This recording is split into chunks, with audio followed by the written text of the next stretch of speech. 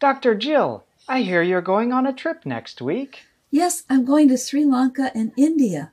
I haven't been there in 10 years. I love the Elephant Rescue Center. Are you studying the languages they speak there? You know me pretty well. I did learn some Tamil, but they speak English there too. Of course. It's a bit different, isn't it?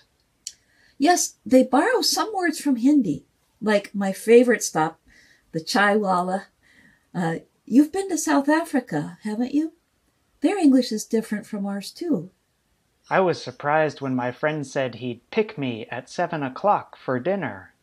And when I lived in Japan, there were some English words I didn't understand. You've traveled a lot. What do you think of all these different ways to speak English? I think they're great.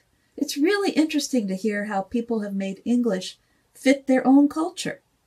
The experts call these varieties world Englishes. So many of my students ask, how can I sound like an American?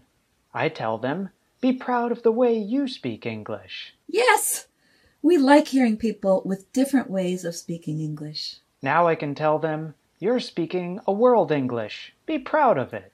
And that's everyday grammar.